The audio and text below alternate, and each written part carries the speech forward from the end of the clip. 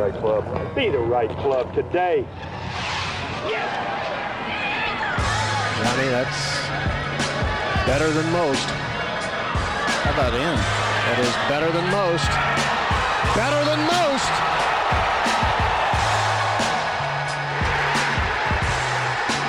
Expect anything different? Ladies and gentlemen, welcome back to the No Laying Up podcast. Sally here. Got a really fun interview coming here shortly with Jon Rahm. John's the best, man. He was ready to roll. He was prepared. He did his homework. He was fired up. I should have even been more prepared for this interview because I feel like I could have asked him anything I wanted to, and he would have given you a great opinion on it. So I'm excited how excited he is to talk about golf and everything going on in the golf world. So we recorded this last Friday, January 13th. Some info already dated in there. We talk a little world ranking stuff for how he hasn't passed Cantlay. He now has passed him as of this week. Who knows? He could get passed again by the end of the week, but just throwing that out there for listeners' sake. When we say last week, we are talking about the Century Tournament of Champions, not the Sony Open in Hawaii. This episode is brought to you by our friends at Rhoback. They're back for another year. We're stoked about it. You guys must be buying a lot of their stuff because they are stoked to work with us. They're as excited to work with us as we are with them, which is saying a lot because we absolutely love their gear. Their performance polos, they fit way better than typical boxy polos. The collar never loses its shape. The four-way stretch material is soft. It's comfortable. You can wear them on the golf course, not on the golf course. It's a common theme with all of their stuff because they're performance Q-zips. They're pretty much the only Q-zips we wear these days. They're the definition of versatile. If you see the social media clip around this, I've got one on, and we have that one as well in our shop, store.nolayingup.com. They're perfect for a crisp morning on the golf course. They're perfect for lounging around the house. They look great for dressier occasions. I cannot say enough about how versatile the performance Q-zips are. And lastly, the hoodies. They're legitimately the most comfortable hoodies we've worn. You can wear them on the golf course. You can wear them off. They're soft. They're stretchy. You can wear them 4 days in a row and they won't smell. They're just really, really quality material. I don't think I really fully understood how good a hoodie could be until Rhoback started sending us some stuff. So we're stoked to work with them. You can use code NLU at rhoback.com for a generous 20% off your first order. RHOBACK.com, 20% off polos, Q-zips, hoodies, tees, shorts, joggers. They got it all. Code NLU. Kick off your 2023 right with Rhoback. Rhoback.com. Here's Jon Rahm. Well, I see this now. We're doing this on video. You might need to be adding some little bit of shelf space in your office for these trophies that you're starting to rack up. Do you have a tradition yet for winning? Because it seems to be happening quite a bit. Oh, you got some space over there. There's room. So I wouldn't say there's any traditions. I think everybody expects, we went out and partied all night. And pretty much ever since my win at Torrey is more like I end up so tired. I'm not the biggest drinker, so I'm like, just take me to bed. Let's have room service and go to sleep. That's kind of how my tradition is. We don't. And this time in Maui, we got back and, we have the kids, right? So we went to the pool. Obviously did have a Mai Tai in the pool, but besides that, nothing special. Well, it's interesting. Yeah, I don't think dad life would promote a ton of partying, right? But I'm just curious as to how you process success, right? I'm sure you want to celebrate the wins, but then professional golf is just always on to the next one, right? You're working out today. You're probably practicing while you're at home. I mean, how do you not get too high after a win, I guess? Is that something you've had to learn? Well, we're doing this on a Friday. We're already, halfway through the second day of another tournament. So you can't really, in 2 days there'll be the next winner, right? It's another story. So it's the life of a professional golfer. I mean, get that win. It was a little bit different to wins I've had in the past. So I guess the processing was a little bit different, but my thought once you have the kids, we get home, we have it's a 5-hour flight back. So we have plenty of time to think there. And then the thing is we get home, well, let's try to make it 2 in a row in Palm Springs and then 3 in a row if that's done at Torrey. I mean, that's basically where my mind was at. You can't keep on going. I mean, I've had the luxury of seeing people start the year amazingly by winning at Sony and at Century and having an incredible year after that. Cam Smith being the last one last year. So my goal is that hopefully this is the start of a multiple win year. What is it like for professional golfers to play that golf course at Kapalua? I'm fascinated by it. It's really fun for me to watch. It's just you're not hitting stock golf shots is what I love. You got to learn to use the slopes. You got to learn to, there's just all kinds of mind tricks. I at least my one time seeing it on those greens and stuff. But what's it like competing on that golf course, on a mountain golf course? I'll tell you right now, I'm going to show you something. Not that I'm promoting your podcast, but I was getting ready, just so you know. I'm like, in case it's something I want to address on our podcast, I'm gonna actually listen to what they have to say. And it's interesting to have people like you guys play it, because all you see is the 20 some under. That's all you see, right? So everybody assumes it's an easy golf course, and it can be tough. Like, I understand you see, bogeys as a big mistake over there, but they can happen, right? I think I made more bogeys this tournament than I ever did in a whole week there, and I still ended up winning, right? So it happens very, very easily. The number one understated thing about the golf course is I don't think you have one flat tee box to be playing on. So, for example, for people that haven't been there, 3, 4, 5, 10, 13, 14, 15, and 16, and 9, you have a tee box that is on a freaking uphill, the ball above your feet with left to right wind for the most part into the wind, right? Most of the time. You don't practice that. That's why sometimes you see a 60-yard fairway and the ball is going sideways. It happened to me last year twice on 4, because you're just not used to hitting a tee shot on an uphill. Like, those are things you're not considering, right? Like, that's why you'll see a lot of times, you see me in a couple shots, I'm aiming so far left to make sure that I'm giving room for that ball to fade. It's something you're not used to seeing. And then on the fairways, again, same answer. The only chance you have of having a flat lie is if you leave it on top of the slope on 1, and on 9, if you get it, just before it gets a little bit down, is the only time really you're going to have a flat lie. Every other lie on the golf course is going to have some type of downslope, side slope going on, or upslope. And that's what makes it really, really, really tricky, right? You can shoot low, but you still have to make really good swings. And it's what makes it really fun and have the characteristics it has to be the tournament it is. And I think being a small field makes it even better. Now, with that said, if we didn't have to get into a couple minivans and a couple golf cart rides, I don't think anybody would go and play that golf course, because it is a leg breaker. We do walk the entire back 9 though, but that front 9, if you have to walk from 5 to 6 and 8 tee to 8 green, our pace of play would be 6 hours, because it just takes forever to get there. That's one thing too about it. Everything you just described about that course is still fair. It's still a test of skill, right? I mean, how do you, how do you adjust off a tee box that has a different slope to it? How do you adjust to a ball above your feet, below your feet? It's hard to practice it, but it's, I've gotten used to playing a ton of Florida golf, and when I got out there playing, I was like, oh man, I'm exposed. Like I'm not ready for this, right? So the cool part of it is on that back 9 from 10 to 14. Right, you're really in the open. There's no really any trees blocking you, so that wind is out there. And luckily, you have the room to start the ball wherever you want, but that wind is really whipping, and you have to use it. Right, the tee shots are not the hardest. You can use the wind in your advantage, but those shots into the green is not the easiest to fly the shot from 120 yards with that uphill lie into the wind of the left. Right, it's not the easiest. You still need to do it well. Luckily, you have so many chances, and a lot of those holes are downhill that you will see a lot of birdies, but it's not like, I don't want to over exaggerate how difficult it can be, because obviously we all shoot low. But if they ever decided to narrow the fairways to 35 yards, 35, which still wide, it would be an incredible test of golf. Well, that's the thing. The scores are low because there's not even one, meaty par 4 that is a ball buster. It's a ton of wedges. Even 17 is 560, but it's I mean, you're not hitting. I hit a pitching wedge on Sunday. Exactly. But that's just why the score's at it. 5 is a par 4 basically too. So, like I said, so this was the only year I feel like it's played that short. Like, in the past, there's no roll on the fairways. Yeah. So you are hitting 5 irons into that green. This year it was odd, because you could go, if you're stand on that tee and you're looking at the bunker, you're looking at 60 yards further right, at least for me with my fade, that I can hit, and you're still covering into fairway. I mean, it was incredible this year. And then you got the release. I had a 9-iron into the green twice, which I've never had, right? In the past, I remember hitting 4 irons with the ball way below your feet. Crap right, crap short. I think 5, because it was downwind this year too, it played as easy as I've ever seen it. But if it's ever soft again and the wind is a little bit in, like it's been in the past, where it makes 6 drivable, God, that would be a tough par 4 if you're hitting 5 irons into that green. You're the best players in the world. Come on, you can handle a tough par 4. Well, I mean, if you're tired of seeing 20 some under, I mean, I don't think it really makes a difference. A 4 is a 4, a 5 is a 5.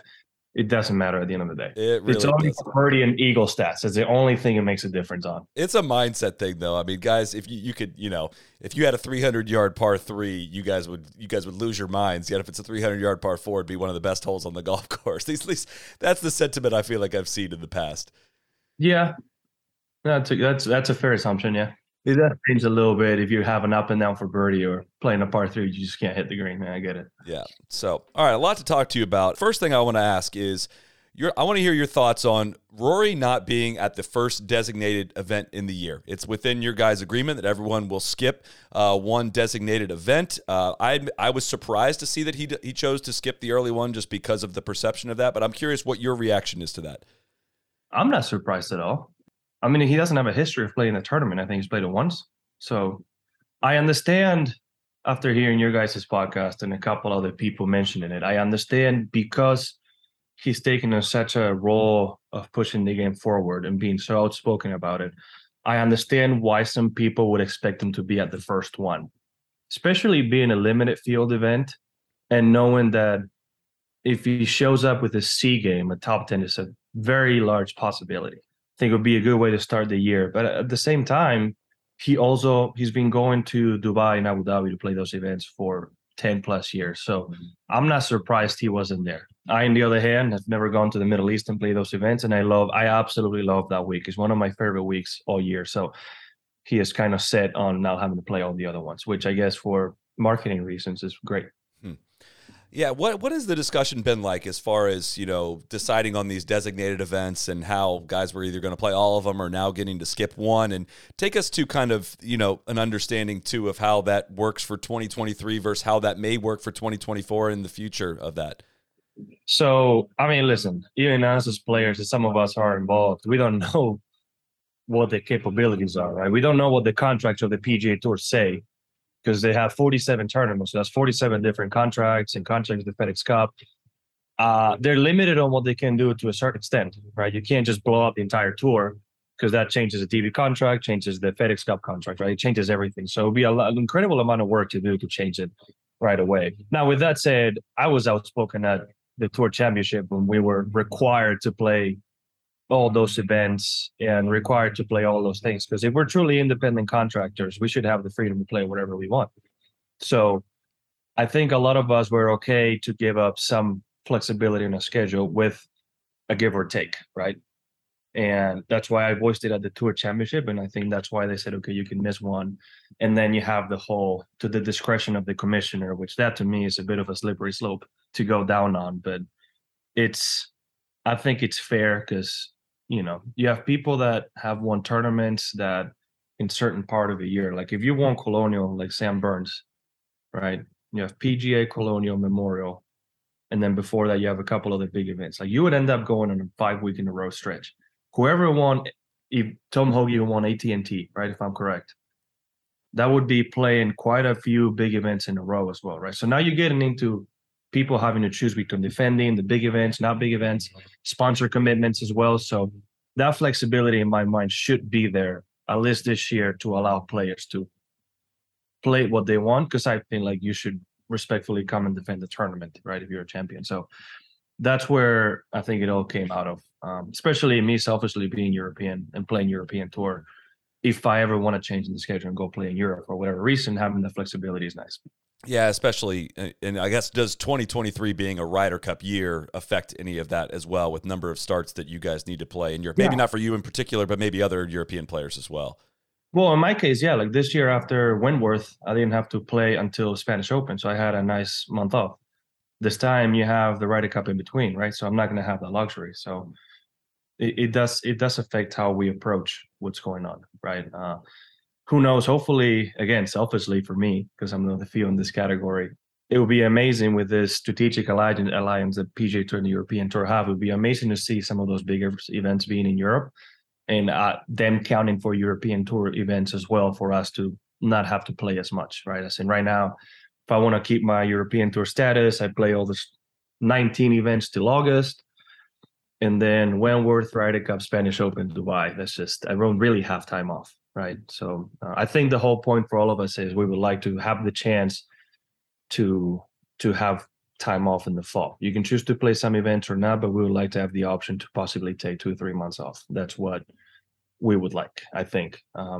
And for whatever reason, in my case, because God, it would be nice to wake up for a couple of weeks at home and not have to be grinding and spend time with my kids. Right? That would be very, very special. I think also will make your career longer, if you can actually have that time off. Well, I've been adamant about, I think that there should be, I thought the Scottish Open last year was the first co-sanctioned PGA Tour and DP World Tour event. And I thought that was a great success. I thought it made a ton of sense to have a FedEx Cup race going on, a race to Dubai, going on at the same time.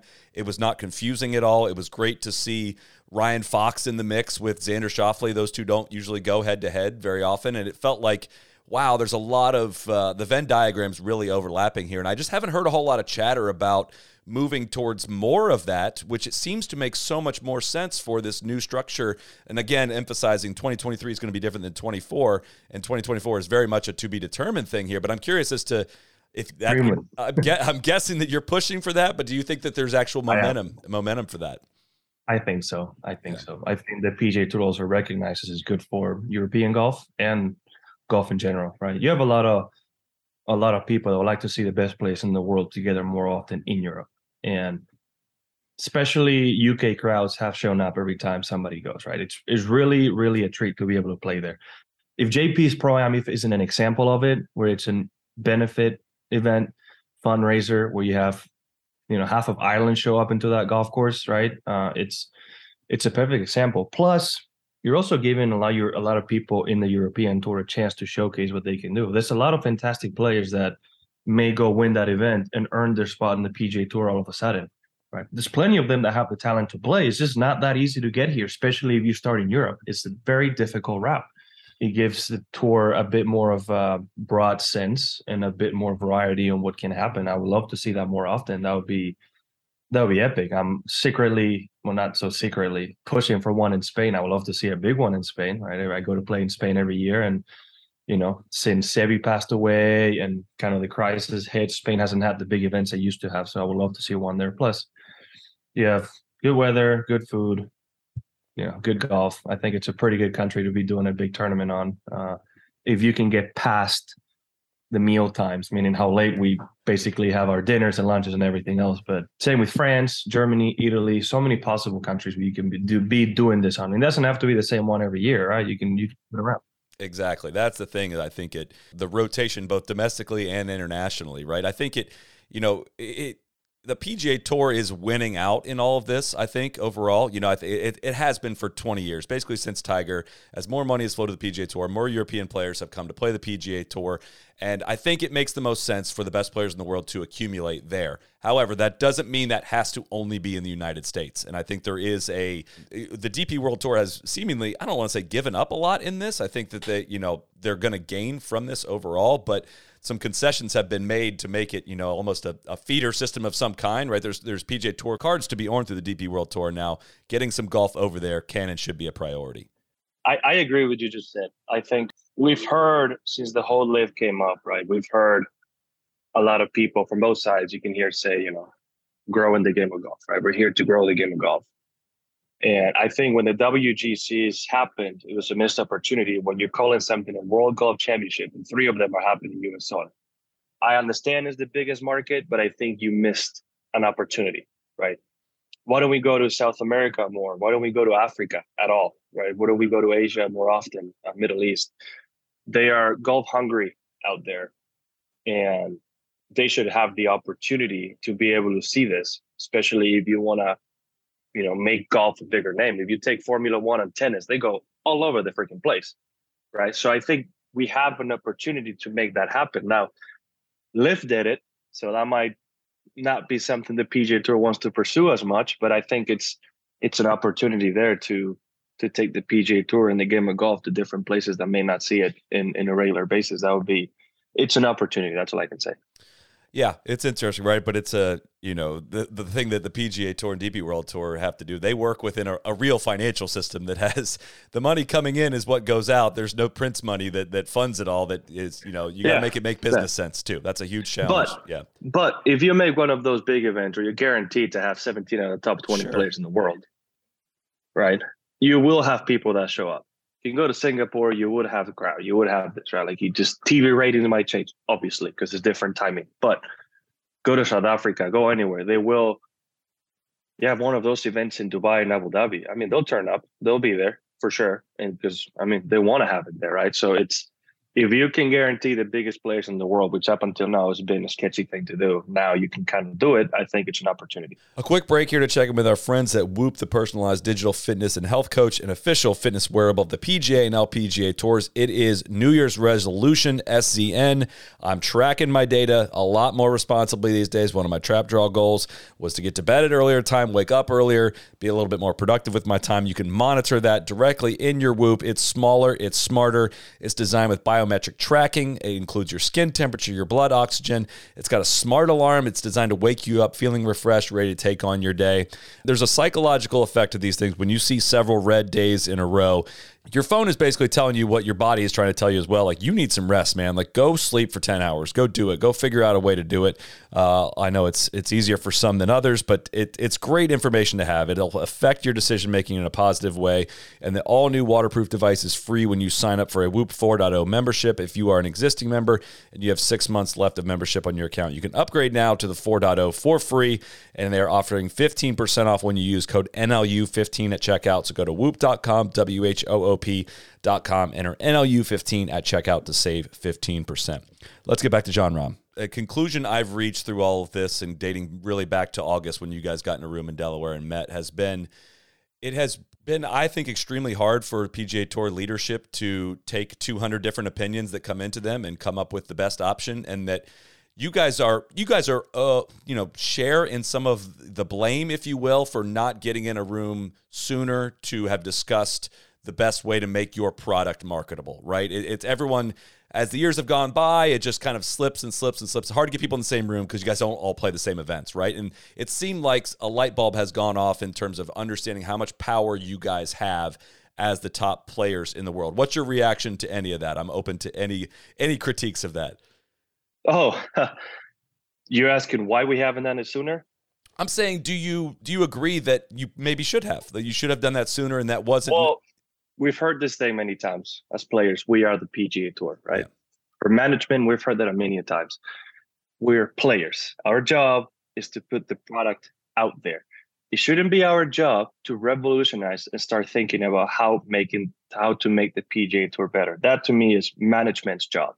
It's their job to innovate and it's their job to change. They did it with the FedEx Cup in 2007, and they should have kept trying to innovate and make things different and more enticing for the consumers out there, right? So that should be the office's job, not our job. My job, Jon Rahm, is to shoot as low as I can and try to win a golf tournament.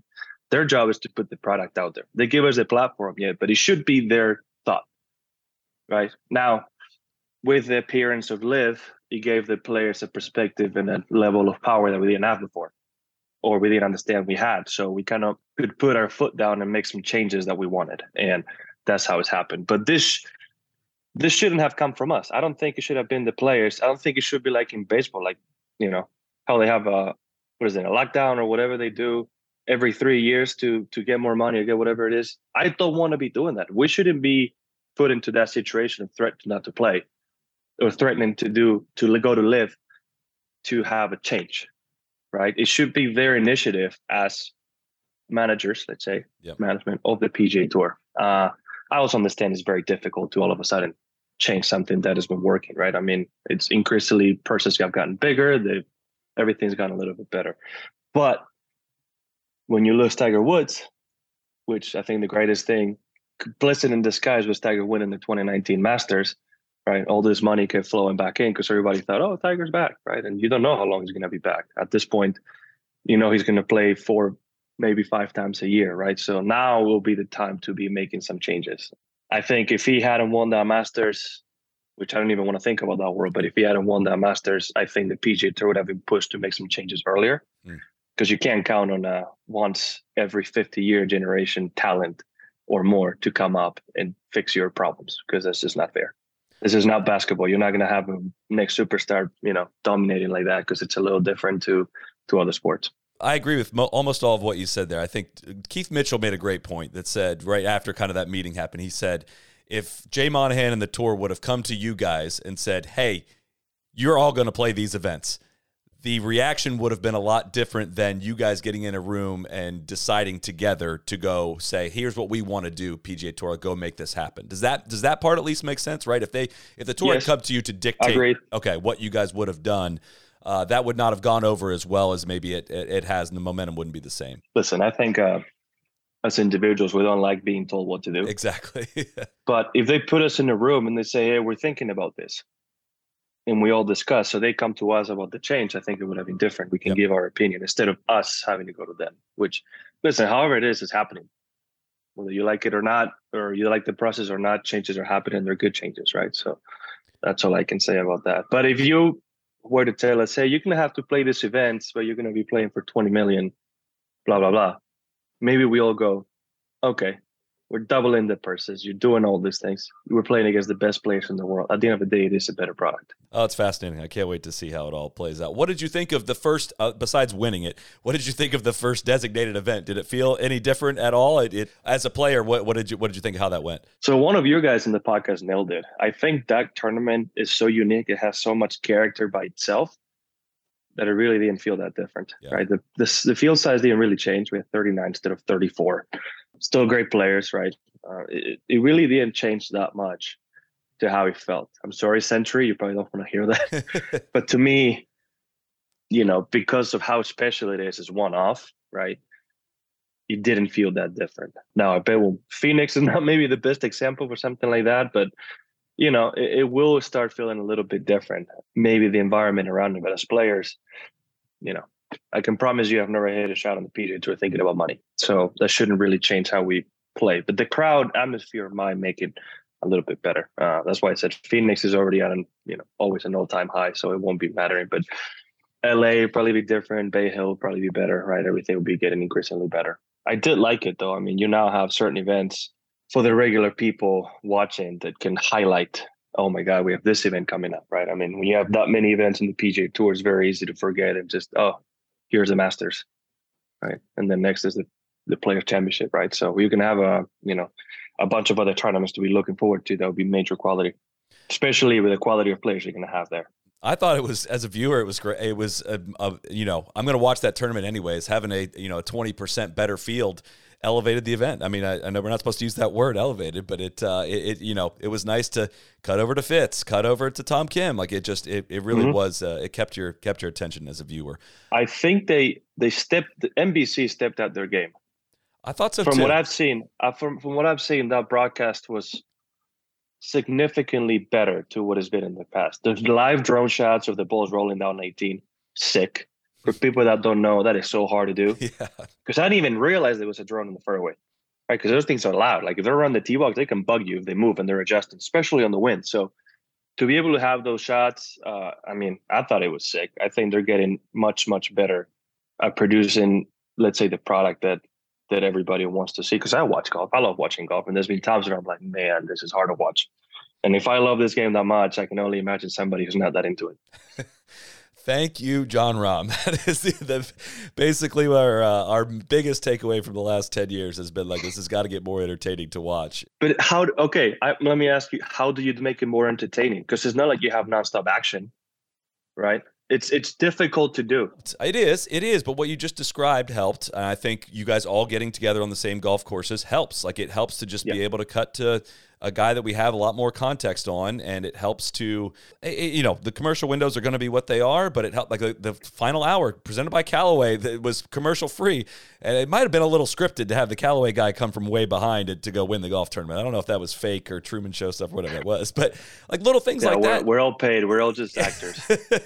Little things like that just are going to keep. I mean, what's about to happen with golf when this Netflix series comes out is there's going to be an increase in people that are at least interested in watching it, right? And if they're met on Sunday with a product that even you describe as hard to watch, then they're not going to stick around as much. But if they can just do little things to hook you in, it's not drastic changes. It's just I don't know. I'm more hopeful after seeing what happened in this first event, I think. So I also understand it's difficult to do. It's so hard.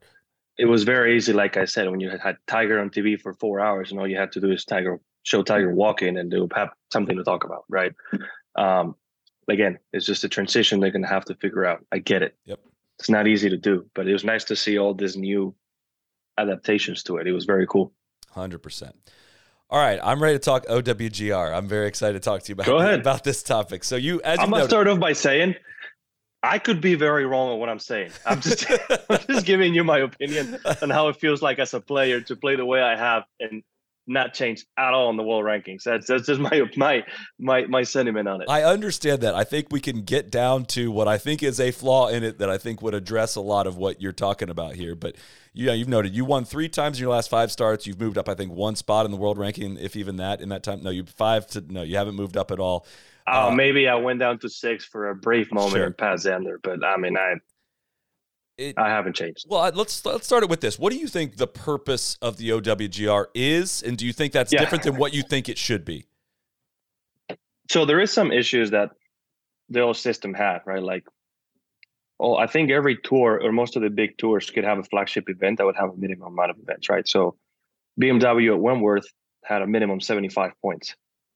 Right. No matter how weak, for the listeners, no matter how weak the field was, it was defaulting to giving 75 points or whatever it was. Yeah, and like the Spanish Open was a minimum of like 26, and the things like that made sense to me, right? So I think on the way of trying to make a deeper field, of good players stronger, they devalued the selective high-level events, meaning even though we're getting more points per player, if you go to the numbers in a 50-man field with the best players in the world, the winner gets, me as a winner of Century, I got the same 20 points as Adam Svensson winning RSM, right? Even though there was no top players at RSM, we had 17 in the top 20. That to me is the mistake. That to me feels like beating the best players in the world, no matter how small the field is not getting, let's say, rewarded as much as it should be, because by that law the Masters should be getting significantly less points than the players. Actually, most majors we getting significantly less points than the players, right? I mean, it's how it is. The PGA Championship has 25 club pros that are not even nowhere near the world ranking, right? So if you go by that logic, you could do that to the majors too, right? That's kind of where everything goes. And I understand they try to make an adjustment of showing how strong the PGA Tour truly is, right? But I think they missed how much weight the best players in the world should have in the tournament.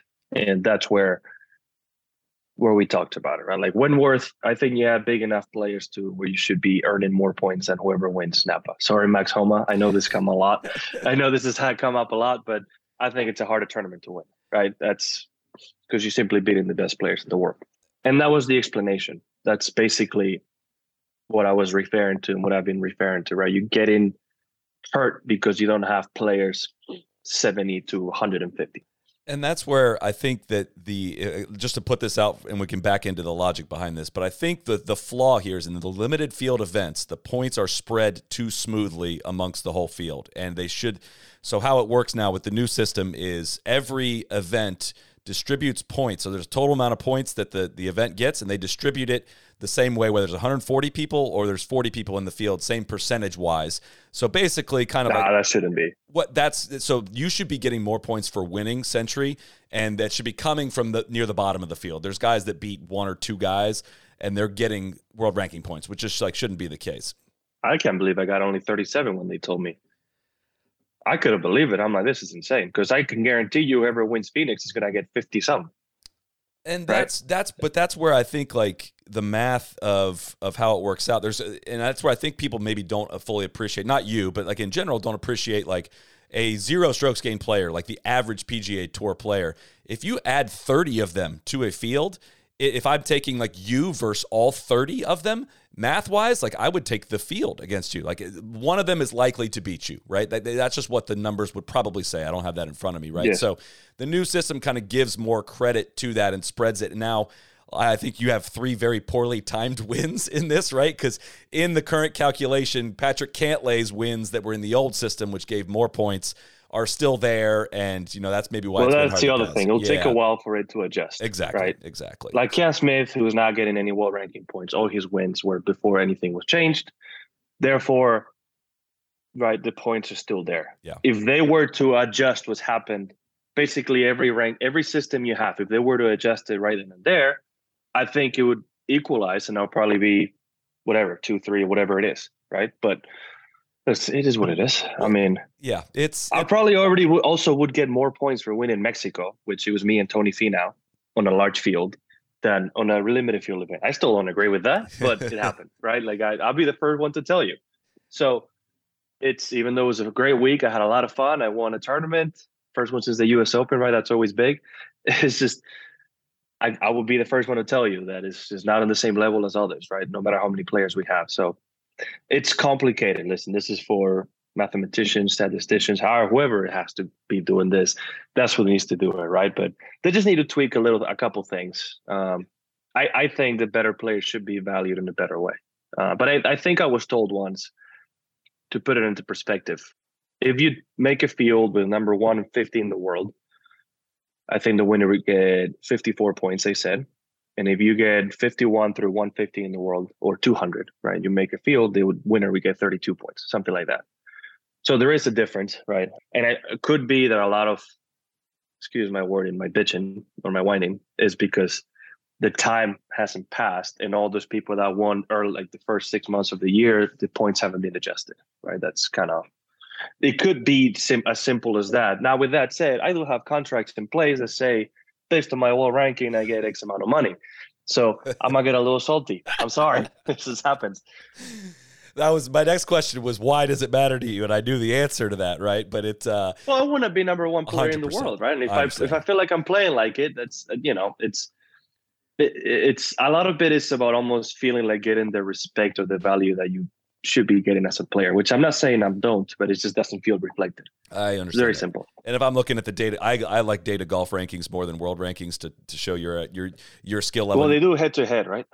It's just more of a strokes gained kind of thing, right? It's not. It's more, which I think is a great thing for you in terms of, I'll just pull Adam Svensson's name out. If you win an event and then miss 3 cuts, that's different level of golf than you finishing 5th place every week, right? Whereas I, to that, would say John Rahm's the better golfer in that, right? He didn't get the win, didn't get the big points, but like better golf was played over that stretch. And that's more of what their rankings reflect. And you're number 2 in those right now behind Rory and closing in very quickly. So that feels pretty accurate to me, but it's imperfect. But I do think, the reason why I keep bringing this up and want to talk about it is with the new structure of the tour. And if there's limited field events with top players, they're going to keep looking at this being like, wait, why are there not as many points in this? Why is the distribution the way that it is? And I think it does get solved by saying, let's more heavily emphasize if you win those events, you get more points, and let's stop spreading it so thin throughout the rest of the field would be my overall fix for it. Yeah, listen, I don't understand the full extent of it, right? Clearly. So I know we had another meeting once, and I talked to some of the people on the PGA Tour and the world ranking, and they said they're going to look into it and see. But I think, again, like we just mentioned, if you just let time pass, once those old points start disappearing, it will start making sense. I just don't want to have to wait 2 years for all those events to just come off. As I'm about to lose my U.S. Open points, and all these other people are going to maintain all these big points, right? To me, it's too long a transition for it to be in the proper state. Now, if you just keep winning, it doesn't matter. That was going to be my next comment. Just keep beating all the best players in the world. You'll be totally fine. But exactly. Another question I had, several PGA Tour players have requested releases to play in the Saudi International. Cameron Young is one of them, a player that's been in these meetings with you guys and seems to be, I would say, a relatively big part of the future of the PGA Tour. What's your reaction to that? These are the same guys that are suing the PGA Tour are running this event. And so go ahead. I'm not 100% sure on all those things, but I'm going to tell you what I suspect. There's a couple things. The 6 guys that got granted releases to play, right? So I believe some of those might be interested in possibly going to live. My second reasoning would be, I think some players, I don't know who exactly, I think Cameron Young might be one of those.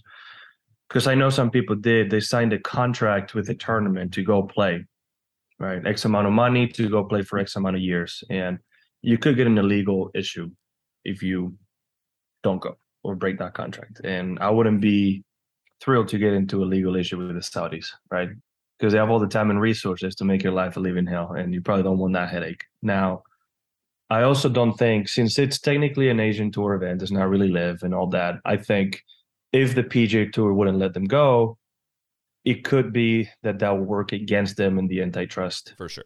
lawsuit. So I think those three things are a combination. I don't know who's who, but I don't blame, for either one of the reasons, right? For obviously, if you're trying to go, it's because you're trying to fulfill a contract, and I don't blame them for not wanting to get in legal trouble. And I commend the PGA Tour for allowing them to go. I think I hope we're past the pettiness in between tours, and we try to figure out a way to make this the best situation we can make it. That would be my point of view, right? There's no need to throw any shade towards them, and there's no need for them to throw any shade towards the PGA Tour. I think that could be done. Let's just at this point put out the best product and let's see who lasts longer, right? If you're so confident yours is best, you shouldn't be trying to get on a battle, on an argument in that sense. And I commend the PGA Tour for letting those guys go. Now, there's also that rule of, I don't know if it's still in place, where if you go, you have to go play Pebble the next X amount of years. So that benefits a tournament as well that right now is completely underwater. So I don't know, but when I mean underwater, I mean literally, because Monterey Peninsula is part of the ocean.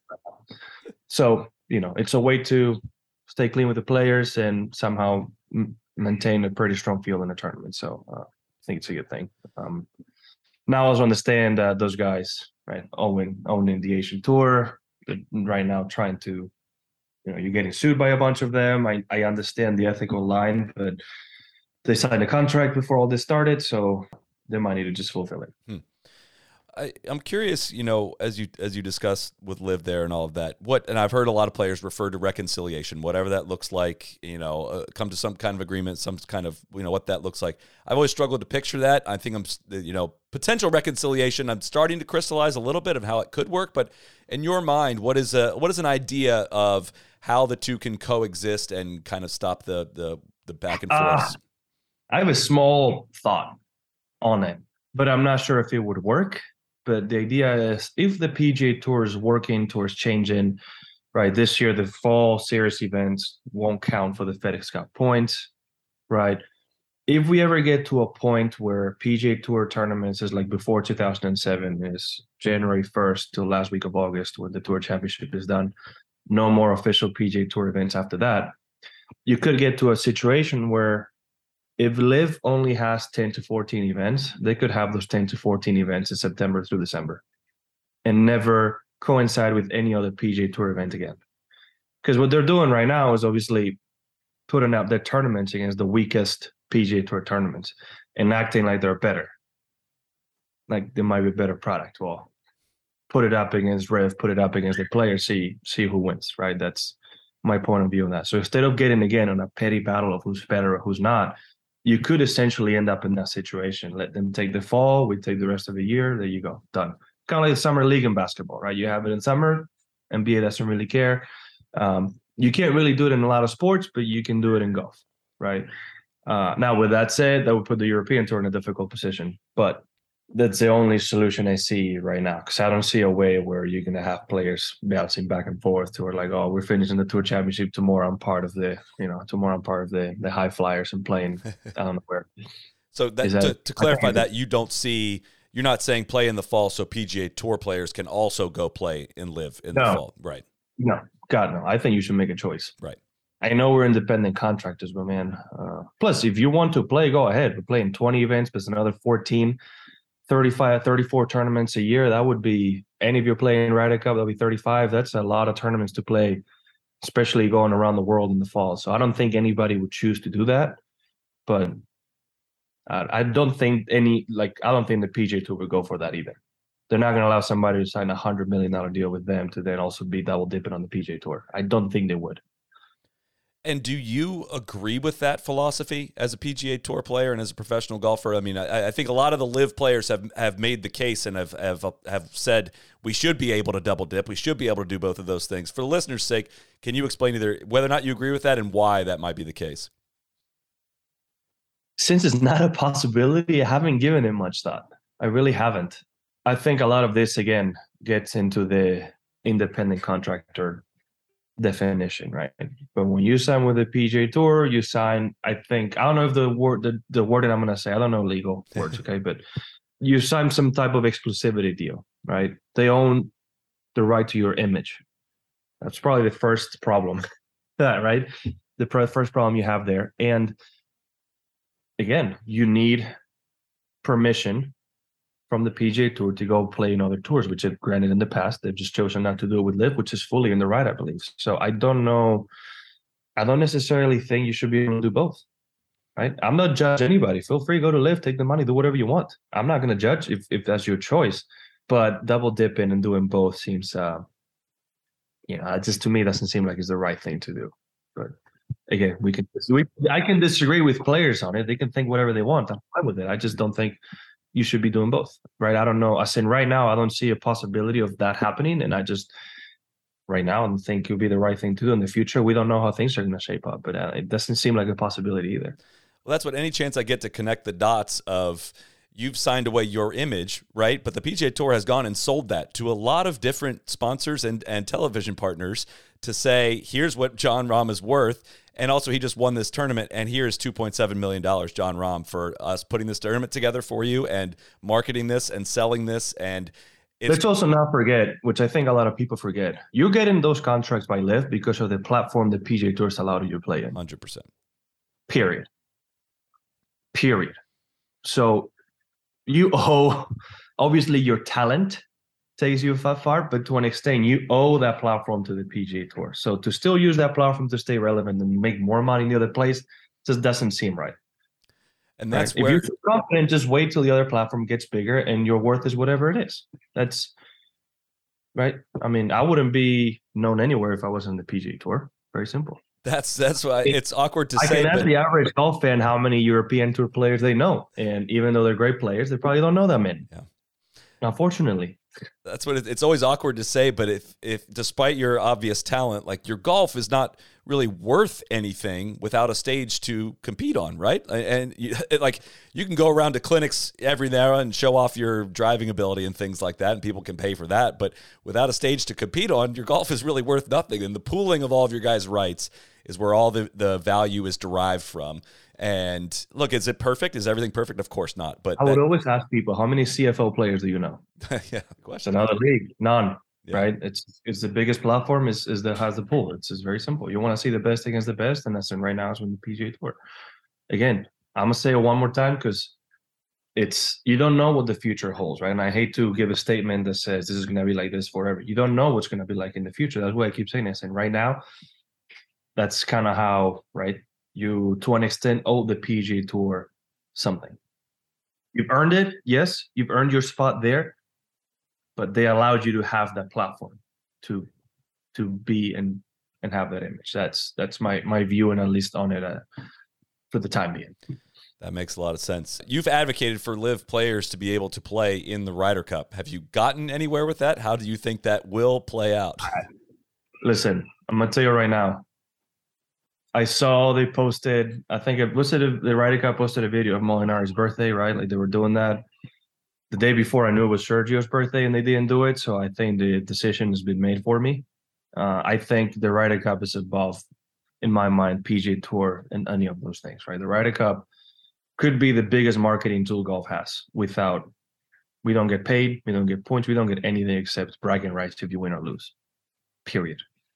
Again, it's a bit of, in my mind, I always try to think of the point of view of golf, right? What's best for golf, and you want to see the best players there. Sergio is the greatest Ryder Cup player in history, statistically, points-wise.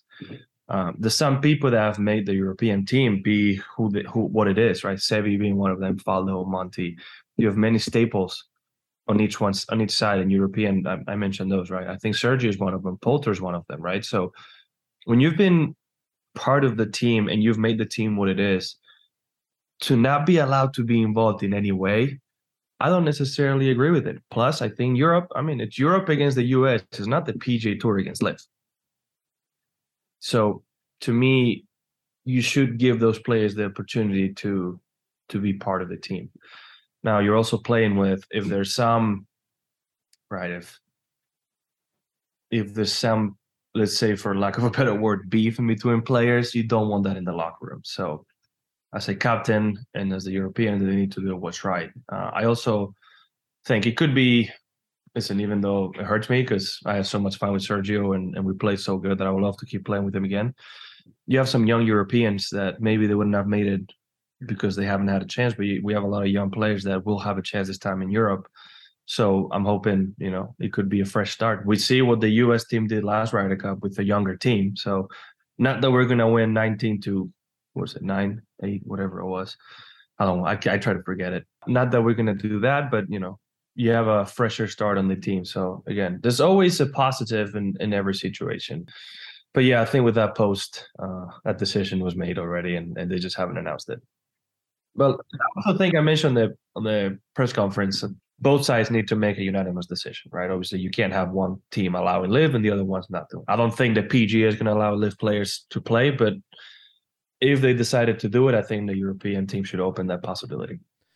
That's where I'm not even sure where I net out on this one. I know it's extra confusing because like President's Cup is PGA Tour, and that's obvious that LIV players shouldn't be able to compete in that for obvious reasons. Yet Ryder Cup is DP World Tour on the European side, but PGA of America, then it almost is like it's a slippery slope, honestly. If I'm here as an American fan and you say you want Sergio, I'd be like, I wouldn't mind adding Dustin Johnson to the U.S. Ryder Cup team. Is that a net win for you guys? I don't know the answer to that, So listen, it makes sense.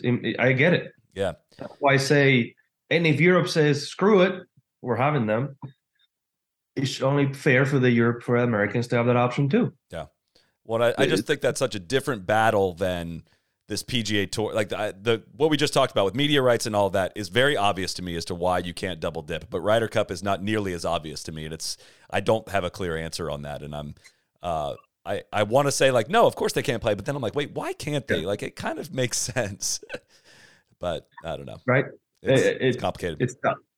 But you also don't want to have a negative environment, right? Like you don't want to have the essence of the Ryder Cup will be there no matter who plays. Yeah. LIV players being allowed in the Masters, invited to the Masters, I should say. Where you agree with that? Was that what you were expecting? 100%. Again, majors should stay away. They should be allowed to play majors. You've earned the right. I don't see why not. You want a Masters, a Claret Jug, whatever it may be, you've earned the right to be there. I don't. This is PGA Tour versus LIV. It's not.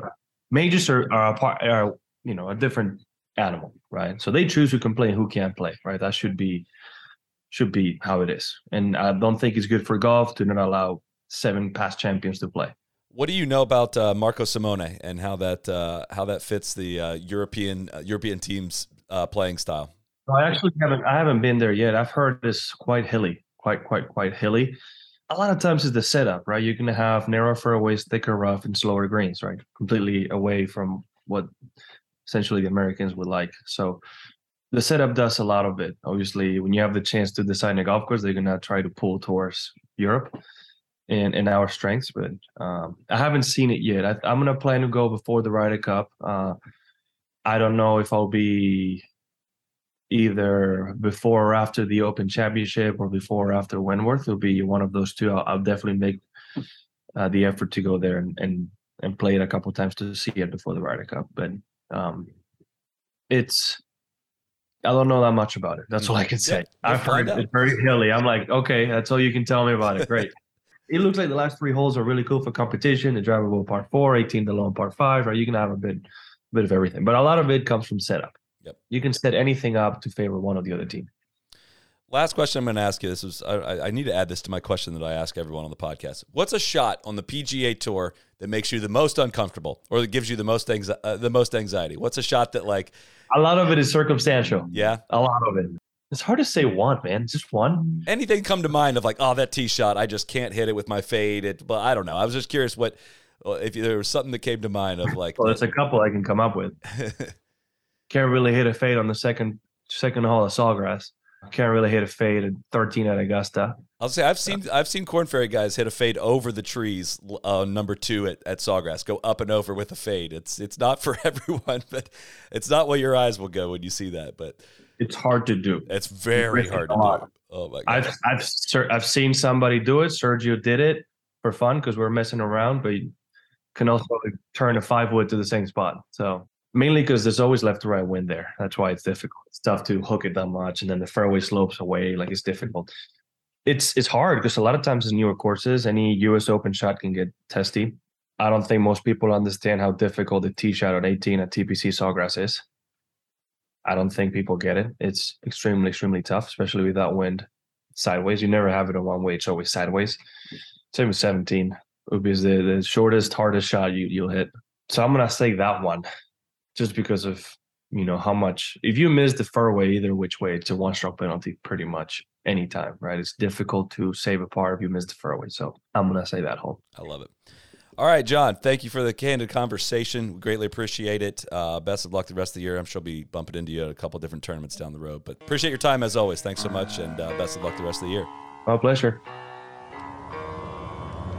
Be the right club. Be the right club today. Johnny, that's better than most. How about in? That is better than most. Better than most.